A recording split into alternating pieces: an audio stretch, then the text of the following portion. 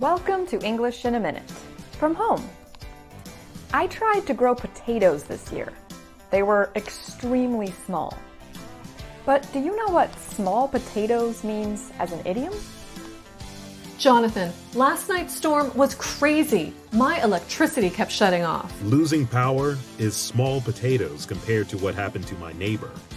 A huge tree fell on her house and her car, and her dog got scared and ran away. Small potatoes describe something that's not very important in comparison with other situations. You can use it to show that a problem is insignificant or minor. You can also sometimes use it to express that something actually is small in size or amount. And that's English in a Minute.